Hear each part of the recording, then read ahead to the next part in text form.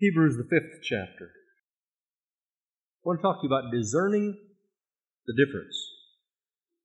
Discerning the difference. You know, in Proverbs, over and over again, it talks about that you should desire to have wisdom and discernment, and in the Living Bible, that's called discernment and common sense.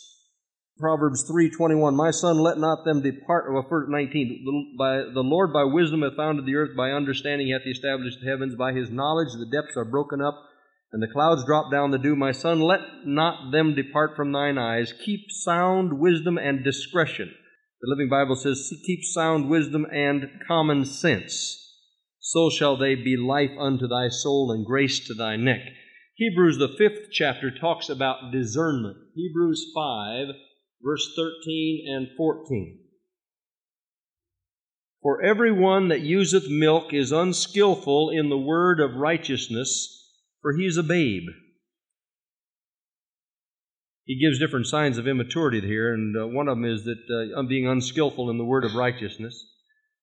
But strong meat belongeth to them that are of full age, even those who by reason of use have their senses exercised to discern both good and evil. Now, I want you to see something in that verse. It says that we begin to develop the ability to digest spiritual meat by using reasoning things out, sitting down and thinking on, meditating on the Word. What does this mean? Why does it say it that way, Lord? What's another verse? How can I find more information in the Scripture on this? Begin to meditate on certain things that God shows you in the Scripture and think them through. He says, as you begin to use your reasoning, God begins to give you the ability to discern good and evil. There are some people that go to church nowadays that are as dumb as a stump when it comes to being able to recognize the difference between good and evil. All they can tell is the difference between an evil and something that's worse. And they'll say, well, that which isn't quite as evil is good in comparison to that which is bad. No, evil is never good. And as far as degrees of evil are concerned, evil is evil. It's going to wax worse and worse in the last days, but as long as it's sin, it's sin. But God's Word says that when we learn how to meditate on the Word and use reasoning from the Word, not reasoning of the natural mind, but discerning spiritual things, the more we do that, we're going to be able to discern good from evil, right from wrong. In fact, the Word of God says it's an abomination if you and I call good evil or evil good. There are some people today that are calling a lot of evil good. We've got to go back and say, Bill Gothard had a graph sometime ago where he said, now here is where man was, and here's where God's standard was, and God's trying to bring us up to His standard. And so what happens is something happens right in between here, and we move up, something moves down here, and we say, well, that's clear down here, but this right here just under where we were isn't as bad as that down here, so we should, go get along better with this instead of this way down here. And he says, and all the time we're moving further and further away from God's standard, and then we'll come up a little bit from it and say, well, maybe we shouldn't be clear down there, but we can be up here. And here's where God wants us, way up here. But you have to know what you're going to set as your standard and say, now, this is why we've set this standard, and this is why we will or won't do this thing. This comes with discerning evil, good from evil, and evil from good. 1 Corinthians, the 2nd chapter, 1 Corinthians 2, beginning of verse 9. But as it is written, eye hath not seen, nor ear heard, neither have entered into the heart of man the things which God hath prepared for them that love Him. But God hath revealed them unto us by His Spirit, for the Spirit searcheth all things, yea, the deep things of God. For what man knoweth the things of a man, save the Spirit of man which is in him? Even so the things of God knoweth no man but the Spirit of God. Now we have received not the spirit of the world, but the Spirit which is of God, that we might know the things that are freely given to us of God. In other words, the gifts that the Holy Spirit has for us. God by His Spirit gives us the knowledge of these things. Which things also we speak not in the words which man's wisdom teacheth, but which the Holy Ghost teaches, comparing spiritual things with spiritual. But the natural man receiveth not the things of the Spirit of God, for they are foolishness unto him, neither can he know them because they're spiritually discerned.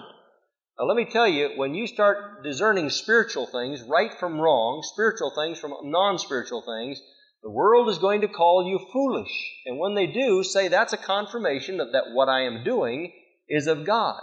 Because the natural man comprehends not the things of God, for their foolishness unto him. So when they say, boy, that's a foolish thing to say, you're acting foolish. Now you ought to say, thank you, I appreciate that. That tells me I'm doing what God's Word says I should do, because He says the unbeliever does not comprehend this and it's foolishness to him. But he that is spiritual judges all things, examines, investigates, and decides, is what the Greek actually says there. He examines, investigates, and decides all things, yet he himself is judged of no man. For who hath known the mind of the Lord, that he may instruct him? But we have the mind of Christ. Now that mind of Christ must be through use, refined, to where we learn to have discernment of right and wrong. And by the way, you only have one foundation and basis to establish right and wrong. And that's the Word of God, which is settled forever in the heavens. You don't go by what, everybody's doing it, or they seem like nice people and they're saying that and doing that. We go by what the Word of God says, and when the Word of God says this is sin, and we look at this over here, we don't say, it isn't as bad as it's still sin. You say, that's not progressive theology. No, that's biblical theology that doesn't change. I don't have to preach a new doctrine next month or next year.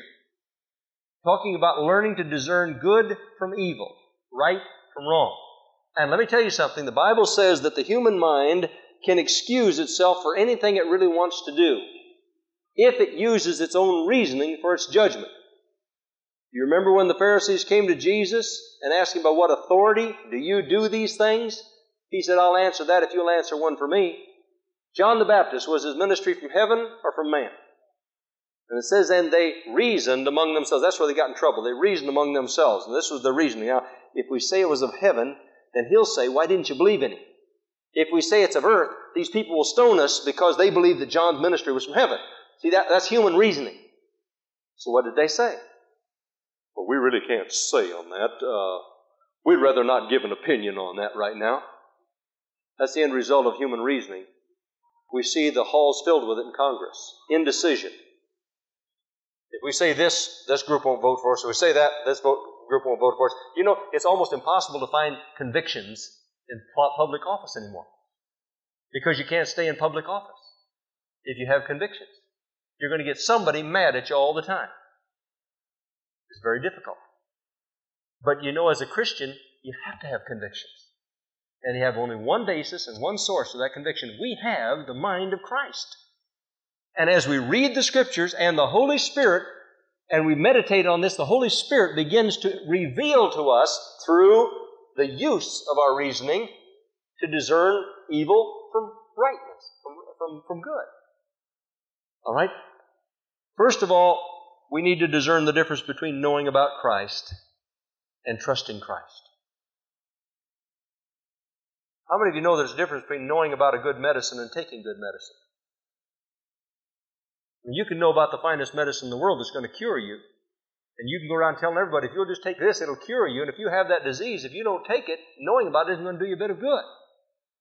Well, you can know all you want to about Jesus Christ, but until you take Christ in and make Him Lord of your life, it's not going to do you one bit of good, even if you go to church, get baptized, join the church, tithe, teach a Sunday school class, become an officer of the church. You can know all you want to about it, because Satan himself not only knows about Christ, but he trembles in fear when he realizes who Christ is, and he knows who He is. But Satan is not going to heaven. 1 John, the 2nd chapter, verses 3 through 6. And hereby we do know that we know Him, if, there's that conjunction again, conditional conjunction, if we keep His commandments. He that saith, I know Him, and keepeth not His commandments, is a liar, and the truth is not in him. Now, John is a legalist. You see that? See what a legalist he was there? Well, he's saying that a man's saved by works. No, he's not. He's just simply saying a man can say he's a Christian, but if his life doesn't measure up, the man's a liar. Face it. Paul the Apostle said one of the great problems he had in the persecutions in his life was false brethren. Satan is an angel of light, and there are going to be many who will come forth saying that they're Christians and they're saints and they're doing all these good things. but they've never been redeemed. And Jesus said in that day, many will say, Lord, Lord, haven't we done this or that, the other thing? Are you saying we're saved for works? No, I'm saying they were never saved. They can dance and jump and speak in tongues and cast out demons and give prophecies and tongues and interpretation of tongues and still not be a Christian, is what I'm trying to show you. But whoso keepeth His word, in him verily is the love of God perfected. Hereby know we that we are in Him. He that saith he abideth in Him ought himself also to walk even as He walked. Is that salvation by works? No. It's the end result. If there's a genuine experience, there's a genuine result. You see what I'm saying? A man can say, well, I don't know how else to say it. If there's a genuine experience, there's got to be a genuine result. Therefore, if any man be in Christ, he not ought to be, he is a new creation. Old things are passed away. Behold, all things are become new. If you show me someone who says they're a Christian, who's still living in adultery or still living in fornication, still living with someone that's not their husband or the wife or whatever, you show me someone, they say, I'm a Christian, and they're still living that way, you go to the Bible. The Bible says, don't be deceived about this. Fornicators, idolaters, adulterers, effeminate, abusers of themselves and mankind, those that live that lifestyle will never inherit the kingdom of God unless they repent. I didn't say it. Paul the Apostle said that. But what if they go to church and join the church and teach a Sunday school class? They'll go to hell having been a Sunday school teacher. What if they're a pastor? They'll go to hell having been a pastor because their lifestyle is evidence that they have not been redeemed by the blood because they haven't been made into a new creation. What's happened? You see, we've got Christian pencils and balloons nowadays. And listen to some people, you think they're going to heaven because they're a Christian pencil. I just saw the other day, what was it? I saw a sign. I wanted to try to remember it.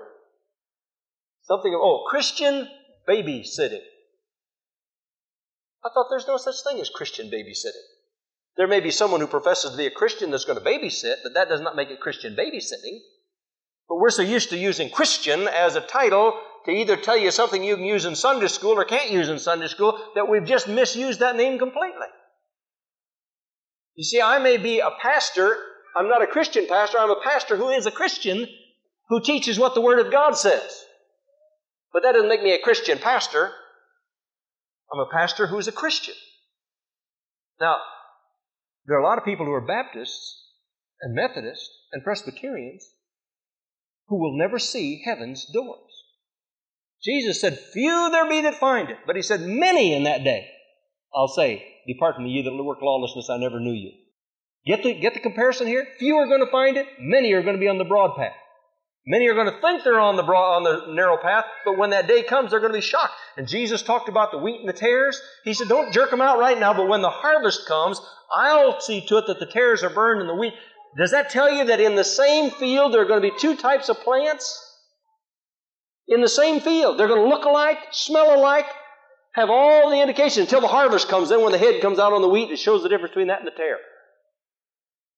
That's what we're trying to show you here. There are a lot of people in churches today who are not Christians. And there's a difference between knowing about Christ and trusting Christ as your Lord. Therefore, if any man be in Christ, he's a new creation. But the Scripture says that if thou shalt confess with thy mouth Jesus Christ as Adonai, supreme master, Lord, ruler of your life, and believe in your heart that God raised Him from the dead, that He's alive, you'll be saved. Well, let me tell you something. Once you declare that Jesus is Adonai, Master, Lord, He takes supremacy, He takes priority in every area of your life, everybody's going to look at you and say, boy, that person's a brand new creature. Look, their whole life has changed. Since they are in Christ, they're seeking those things which are above, where Christ sits at the right hand of the Father. They're seeking first the kingdom of God and His righteousness, knowing that all these things will be added unto them. Why? Because they're a chosen generation. They're a new person in Christ. What we've done, we've got a lot of people who have had Christian experiences but not regeneration. They've had a religious experience but not regeneration. And that's the second thing here, reformation against regeneration. A lot of difference. You know, you can wash a pig and that doesn't make him a new creature. You can wash him and put a ribbon around his neck and put perfume all over him, but he's still a pig. You turn him loose and he'll go right back to the muck. Right down into the barnyard, just root in it again with that nice ribbon. Jerk him out of there, wash him all off again, put perfume all over him, and he's still a pig. Right back in. There are a lot of people who get whitewashed and never washed white from the inside out. Regeneration. Many churches are growing today at a very rapid pace, but my concern is that many of these people have had religious experiences, but not born-again experience. Dave Wilkerson recently came out with a letter that he said, I'm absolutely alarmed. In the charismatic Pentecostal churches today, we're filling them with people who have never had an experience of genuine regeneration. But the churches are growing. They're exploding. Mega church is the answer. And then financial disaster. And you notice what happens when a church goes under? They go off in every different direction and let it just sink quietly into the sunset. And they join the next exciting thing is happening. And the next exciting thing is happening. Glory to God. Hallelujah. Praise the Lord. When people become committed to the message of the gospel of Jesus Christ, the surroundings are not that important. The most important thing is that we get the Word of God, that we fellowship, that we walk in obedience to God's Word, and then we have an impact on those around us. I believe the world is filled with people who are hungry to know the truth of God's Word and to have a genuine born-again experience. But I'm going to tell you something. There's not going to be a movement of the Holy Spirit unless we abide in the truth of God's Word and become a separated people. You cannot function and intermingle with the things and the ways of the world and expect God's blessing on it. You'll have a lot of excitement. You'll have people, as I told you, in one of the most exciting, fastest growing churches in the United States just a few years ago. I don't like to harp on these things, but I'm trying to show you the difference between regeneration and reformation.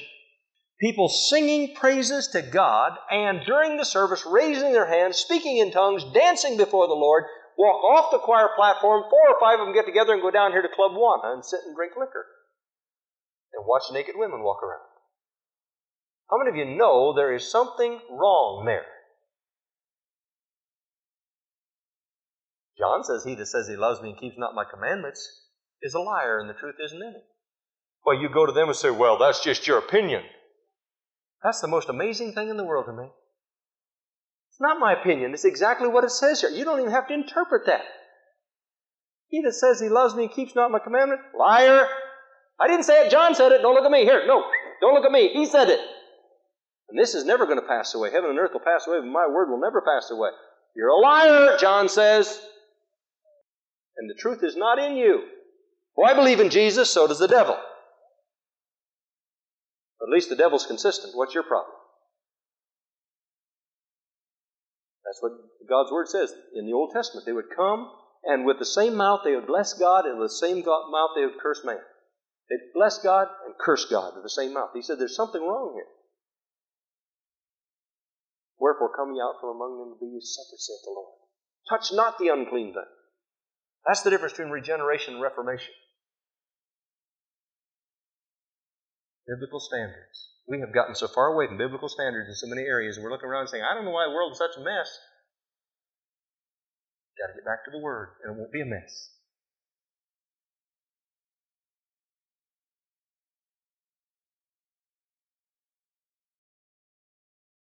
Tonight, the third thing I want to talk about, and we've talked about it before because we hear so little of it in the preaching of many churches today, and that is the difference between admitting your sin and repenting of your sin. The Word of God talks about sorrow, people who are sorry for their sins, but they're not sorry with a godly sorrow that causes them to come to a point of repentance. There are indications in the Scripture of 10 different men who have said, I have sinned. Let's just look at several of them here. First of all, in 2 Samuel, the 12th chapter, in the 13th verse. Remember when David had committed adultery with Bathsheba? Nathan the prophet came to him.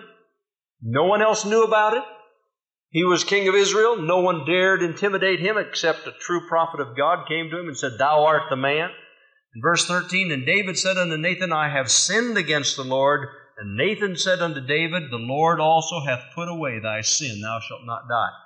David not only confessed it, but if you'll turn over sometime and read the Psalm, Psalm 52, where David repented of his sin. Against thee and thee only have I sinned, he said. Now that was genuine repentance. He turned around, quit it, went away from it, and cried out to God for forgiveness.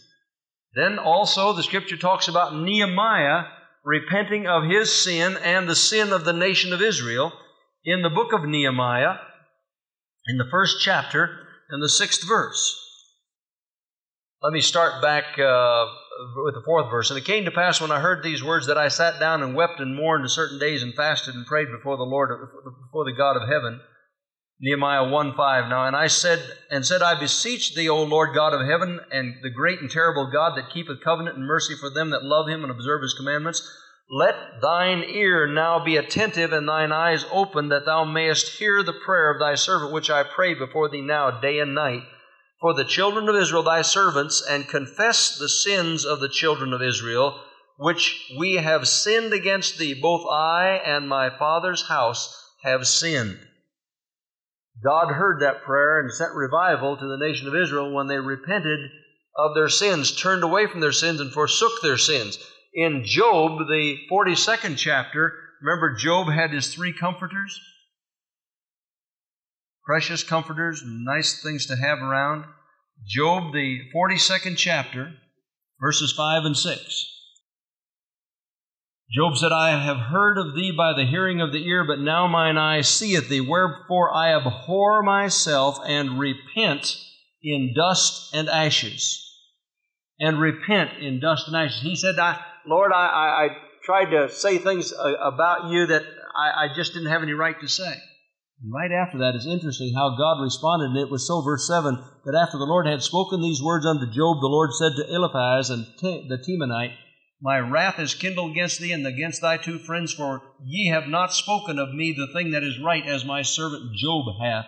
Therefore take unto you now 7 bullocks and 7 rams, and go to my servant Job, and offer up for yourselves a burnt offering, and my servant Job shall pray for you, for him will I accept, lest I deal with you after your folly, in that ye have not spoken of me the thing which is right, like my servant Job. So Eliphaz the Temanite, and Bildad the Shuhite, and Zophar the Naamathite went and did according to as the Lord commanded them. The Lord also accepted Job. Job repented of his sin. Now, I want to bring these things out. I've got 2 more. One in Micah. Micah, the 7th chapter. The 7th chapter and the 9th verse. Therefore, I will look unto the Lord. I will wait for the God of my salvation. My God will hear me. Rejoice not against me, O mine enemy. When I fall, I shall arise. I'm going to read on down here. I shall arise. When I sit in darkness, the Lord shall be a light unto me. I will bear the indignation of the Lord, because I have sinned against him, until he plead my cause and execute judgment for me. He will bring me forth to the light, and I shall behold his righteousness. There, verse 7, he confessed. He said, I have sinned against him. Until he plead my cause and execute judgment for me, he will bring me forth to the light, and I shall behold his righteousness. Then, if you go over to the New Testament, you have the prodigal son. Remember, he got away from the Lord, and when he finally had spent all of his money and was feeding the pigs, he said, my father servants have more than I have right now. And he said, I'll go to my father and say, Father, I have sinned. And when he went to his father, he had that attitude of mind. His father didn't even give him a chance to say it. He just fell on his neck and hugged him and held him and welcomed him back. But in these instances in the Scripture, when they said, I have sinned, God forgave them and restored them. I could go on to tell you that there was a certain man by the name of Pharaoh in the Old Testament. What did he say each time? When one of the plagues, thank you, my words aren't coming tonight. When the plagues came upon him, and he would call Moses and say, I have sinned, I'm sorry, tell God to take this away. Moses says, okay, now you're going to let us go, huh? Yes. So then Moses would pray, and the plague would be removed, and he would repent of his repentance, of his sorrow, of saying he was sorry. And this went on and on and on until God finally judged Pharaoh. And God says, because of the hardness of his heart, I hardened Pharaoh's heart. How? Every time he said no, his heart would be hardened. And he'd say yes and then say no again. His heart would get harder and harder and harder until finally he was judged by God. Balaam, remember Balaam the prophet? He said he had sinned against God. The enemy of Israel, the king of the enemy of Israel, called him and asked him to come up over the plains where the Israelites were camped, and said, put a curse on them, and every time he'd get up, he'd bless them. And when he finally had done this several times, trying to talk to God and see if God wouldn't work out a way for him, to be able to do it because he wanted all the money that was being offered to him, evidently. He said he was sorry for his sin. I have sinned, but you know later on that when that nation was destroyed by the nation of Israel, Balaam also was destroyed. I believe he was a powerful prophet until that time when he disobeyed God, but he was sorry, but not to the point of repentance. Achan, remember Achan? Another man who said, I have sinned, and Joshua said, tell me what you did. And then he described how he had taken the gold and the garments and put them under his tent. You know that in spite of the fact that he was sorry, it was too late to be sorry in that situation. He and all of his family were stoned to death. Saul the king, he said he was sorry, but it was too late. God had removed his kingdom from him, and Saul died in battle. And then, of course, Judas. You remember Judas cast the 30 pieces of silver back on the floor of the temple and went out and hanged himself. But he cried, he wept and said he was sorry. You see, there's a difference between genuine repentance and just plain being sorry. Sometimes, how many of you know that kids many times are sorry for being caught, not for what they did? Tremendous difference between the two. Repentance is to change one's mind for the better, to heartily amend his ways with an abhorrence for his past sins. Let me say it again. Genuine biblical repentance is not just saying, I'm sorry. It is to change one's mind for the better. In other words, be different. To heartily amend his ways with an abhorrence for the past sins. I remember some years ago going to a prayer breakfast, and every time we'd go there, sooner or later, the man in charge would start talking about all the things that he did before he, quote, became a Christian, and how he had lived deep in sin, and he would go into all the details of the deep sin he had been in before, and I just had a real churning in my spirit when I'd hear that. I thought, you know, if you really, really got away from that, there ought to be such a hatred of that, you just say, nobody needs to know what I was in, but thank God I've been delivered from it. This went on and on and on for about 2 years, and then one day his wife called me and said, I want you to know he's run off with another woman again. You see, he had had a religious experience, but he had never genuinely repented of his sins to where he had an abhorrence for that past sin. And the Scriptures talk over and over again about repentance. I want you to look in Acts. If you want to mark some good verses, if you ever want to know what the Scriptures have to say about repentance, Acts, the 17th chapter, verse 30. This to me is the pivot point between the Old Testament and the New Testament. The pivot point between the Old Testament and the New Testament principles. Paul says in the 30th verse, in the times of this ignorance God winked at, but now commandeth all men everywhere to repent. And the Amplified Bible says it so much more clearly that I've written it in here, and I've read it time and time again because it's so important. Such former ages of ignorance, God, it is true, ignored and allowed to pass unnoticed. What times? Before Christ came.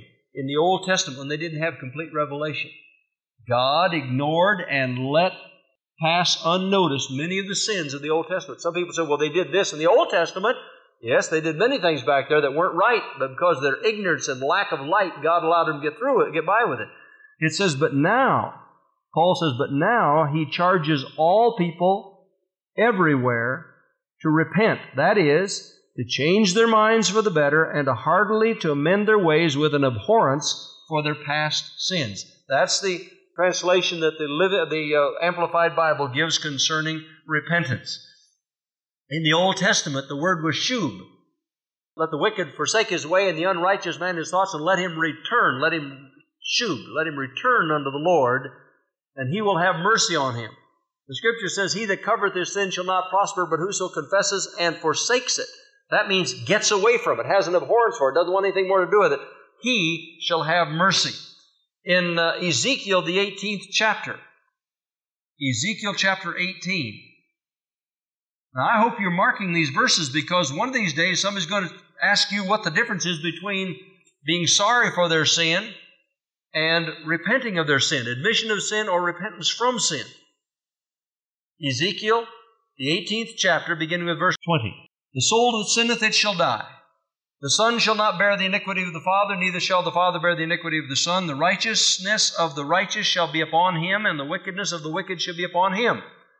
But if the wicked will shub, turn from all his sins that he hath committed, and keep all my statutes, and do that which is lawful and right, he shall surely live, he shall not die. All his transgressions that he hath committed, they shall not be mentioned unto him. In his righteousness that he hath done, he shall live. Verse 24. But when the righteous turneth away from his righteousness, and committeth iniquity, and doeth according to all abominations that the wicked man doeth, shall he live? His righteousness that he hath done shall not be mentioned. That he hath trespassed, and in his sin that he hath sinned in them, he shall die. Verse 26. When a righteous man turneth away from his righteousness, and committeth iniquity, and dieth in them, for his iniquity that he hath done, he shall die. Again, when the wicked man turneth away from his wickedness, again, that's shub, that he hath committed, and doeth that which is lawful and right, he shall save his soul alive, because he considereth and turneth away from all his transgressions that he hath committed. He shall surely live, and shall not die. Verse 30, the last part. Repent and shub. Turn yourselves from all your transgressions, so iniquity shall not be your ruin. Cast away from you all your transgressions whereby ye have transgressed, and make you a new heart and a new spirit, for why will you die? The last part of let's take the whole verse of 32. For I have no pleasure in the death of him that dieth, saith the Lord God. Wherefore turn yourselves and live ye. The word in the Old Testament is shub, turning away from sin. In the New Testament, there's two words for repentance. One is metanoia, to have another mind, to change one's mind, and the other one is epistropho, to turn away and have an abhorrence for, to forsake, to get away from the past sins. The Bible is replete. When John the Baptist came, he preached repentance. The Bible tells when Jesus went out into the wilderness, he was filled with the Holy Ghost and went out into the wilderness and was tempted for 40 days and 40 nights. When he came back out, he went out into his ministry full of the Holy Ghost and preached repentance of sins. When he told the disciples to go forward, in one gospel he says, go forward and preach the kingdom of God. In another gospel, the same place, he said, go forth and preach repentance. The message of repentance is the message of the kingdom of God. On the day of Pentecost, Peter, the Apostle Peter, after he had preached his message, the Jewish people said to him, what shall we do? And he said, repent ye and be baptized, every one of you, in the name of Jesus Christ for the remission of your sins. Repent ye. There's no way around it. Paul the Apostle said we preach repentance toward God and faith in our Lord Jesus Christ. I believe that there's no true salvation without repentance. There's no true repentance that does not bring in salvation. When someone truly repents, they're saved. If someone is really saved, it means there came a time in their life when they repented of their sins. We need to understand in this last day and age, there's a lot of easy believism out there. We have to get back to what the Word of God says. Except you repent, you'll perish. Over and over again. Jesus said that. Except you repent, you'll perish. Except you repent. That means that you literally hate and want to forsake all your past sins. And I want you to be able to discern the difference between the two, because there'll be a lot of people who say, yes, I believe in Jesus. Yes, I belong to a church. But have you really repented and trusted Jesus Christ and made Him Lord of your life? Because therefore, if any man is in Christ, here's what you look for. Old things are passed away. Behold, everything about them is brand new. They're a brand new person. The old ways have died. They're no longer the way they once were. The Scripture says that He hath called us out of darkness into His marvelous light. How many of you know you can't be in darkness and in light at the same time? You're in either one or the other. And if Christ has called us out of darkness into His glorious light, it means we leave the darkness behind us. That's repentance. The next thing we'll just take a moment to talk about here, and that is the difference between attending church and worshiping Christ. We talked about that a few moments earlier tonight. You know, there have been some people who have gone to church for years and years and years, and if they ever got into a real spirit of worship, they wouldn't know what to do with themselves. It was refreshing. Last night I was able to go over and visit another service. Peter Lord was speaking in Winter Park. And to see the warmth and to see the opening up of worship and praise in the church. They started right at first, they were a little kind of hesitant, but there was more clapping for long. They were able to clap with their songs, and I saw people beginning to raise their hands and song. And then they had some different ones from different churches, leaders from different churches, come and stand up after the service and asked the Lord for discernment. They all just prayed and asked the Lord for discernment. One got up and said, the Lord just showed me tonight that there is here those with this problem, and if you really want that pain met, if you want that need taken care of, I want you to stand right now and we're going to minister to you. Everybody keep your eyes closed. And then they did it. Another man stood up and said, God showed me that this is it. They were getting a word of knowledge. Getting word of knowledge and letting the gifts flow. And they asked me to come up afterwards last night, and a young couple came up, and the girl says, I'm just so depressed. I've been under psychiatric care, and I just don't know what to do. I'm just so frustrated. She's ruining our marriage. And the Spirit of God gave me discernment immediately. I says, the Lord has just shown me that this is in your life, and this needs to be repented of. And she says, oh, I know what it is. And I thought, thank you, Lord.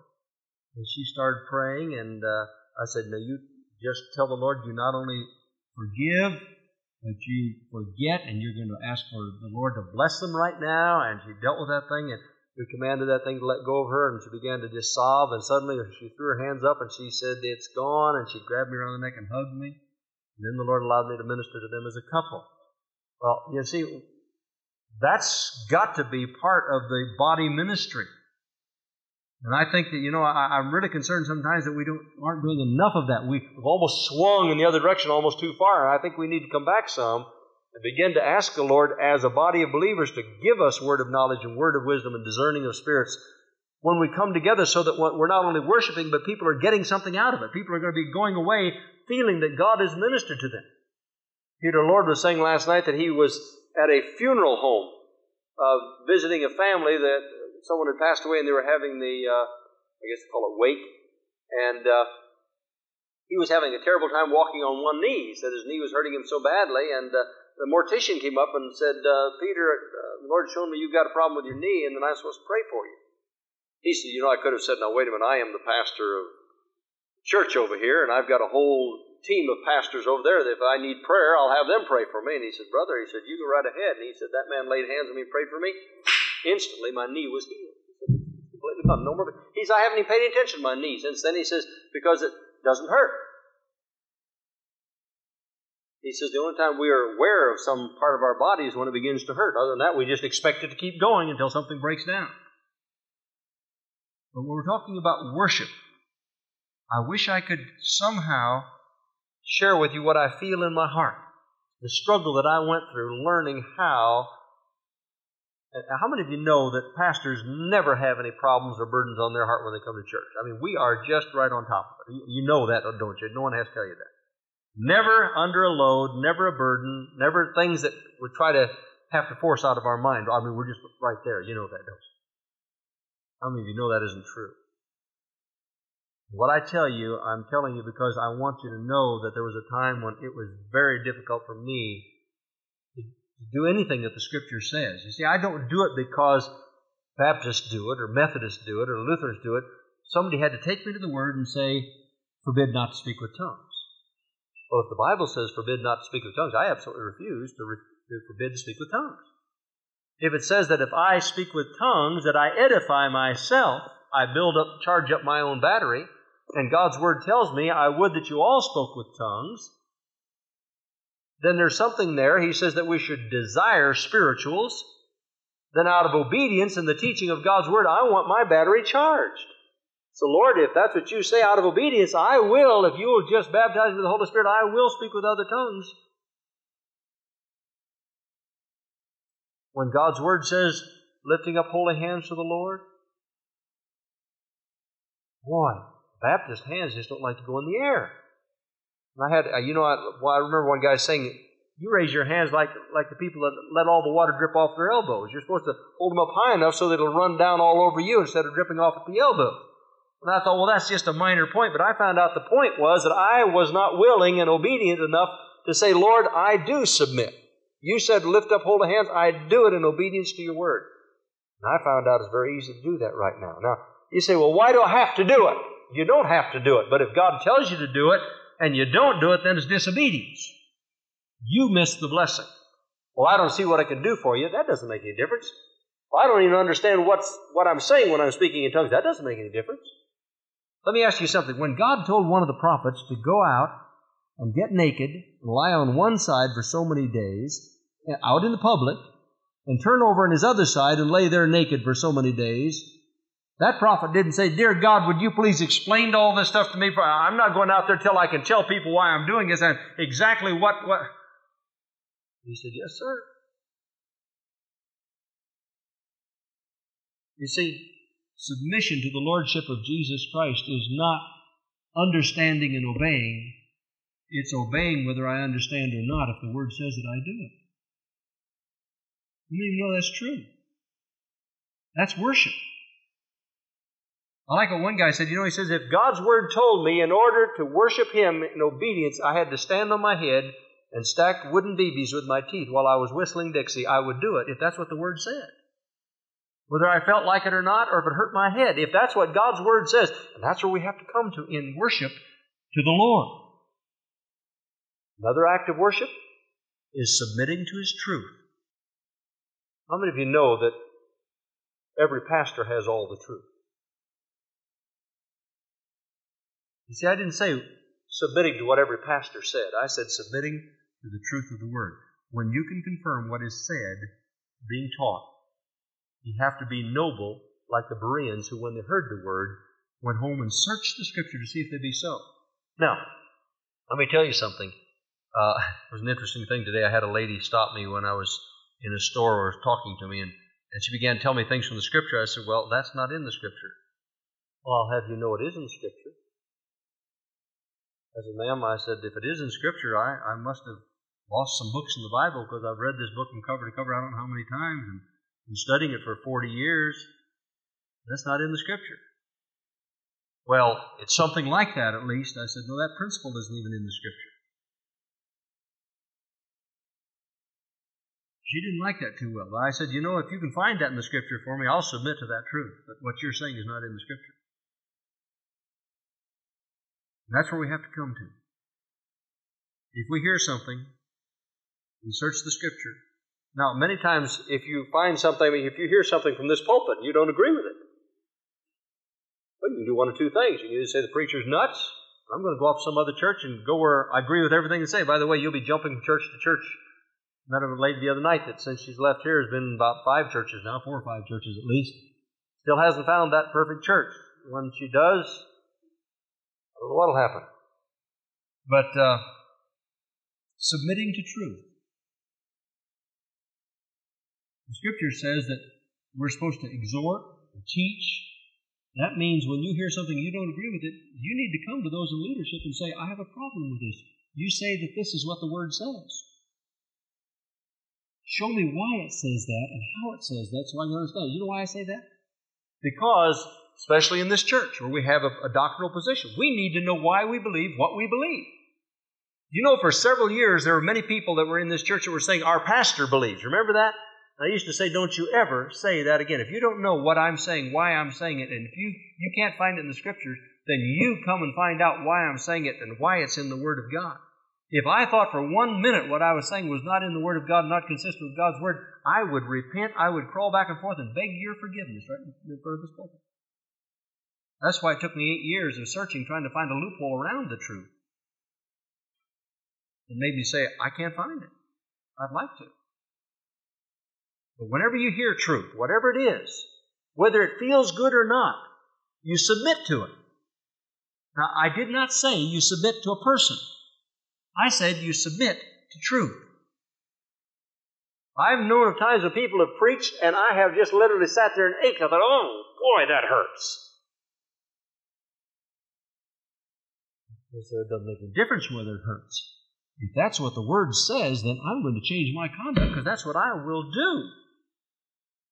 Heaven and earth will pass away, but my word will never pass. That's worship. One more thing, and that is to encourage others. So many people have come down through the years and said, well, I just didn't get much out of that sermon. I'm going to give Pastor a C on this one, or maybe a B plus on that one. He did pretty well at the end there, when he gave that good illustration at the end. If I can say this in French, it's garbage. The Word of God says that you and I are to come together as a body of believers to encourage and excite and exhort and challenge one another to a closer walk with Christ. During testimony time, I don't think sometimes we realize how important it is for us to get up even in little things and say, God has done this in my life this week. God has answered prayer in my life in this way this past week. Because there may just be someone else sitting in that congregation that week had a need, and they need that encouragement that God does here in answer prayer. God's still on the throne. God still works in certain ways. I just had someone say to me this past week, we've never forgotten, and it's encouraged us so many times when you've said that God provided for you in such and such a way. That God made a way for you financially in such and such a way. Because we've just continued to be able to say, Lord, you are our source. If you've done it for others, you're going to do it for us. We just believe in you for that. And of course, I didn't think that that's what it would do. I was just excited to be able to share what God's done in my life. But you and I are responsible to encourage each other to say, don't give up. Hang in there. God's still on the throne. We're going to make it. But I want you to be able to understand that when we repent, just like those did in the Old Testament and New Testament, God instantly forgave them, and then God used them. God not only forgave Job, but He said, now you other guys, you bring your offerings to Job, and I'll receive it because of him. There's a lot of people in this world that God's going to hear prayers about them because of you if you're walking uprightly with Him. You've repented of your sins and you pray in their behalf. Last night when I walked up front, I said, Lord, I really going to need for you to minister to me. You're going to have to just give me the word. You're going to have to show me. And the minute this couple walked up and she said, I have been under psychiatric care, the Lord just said depression and unforgiveness there. Unforgiveness, and she needs to forgive. And when I said to her, there's unforgiveness in your heart, the Lord just showed me that. And I'm asking the Holy Spirit right now to show you what that unforgiveness is, what that resentment or bitterness is that's there. And as the Holy Spirit shows you right now, if you'll repent of it totally, you say, oh, yes. He said, now I know what it is. Isn't He faithful? He's so good that way. You've got to be submitted to Him. And when we repent of our sins, we clean the slate so that the Spirit of God can operate in our lives the way He wants to.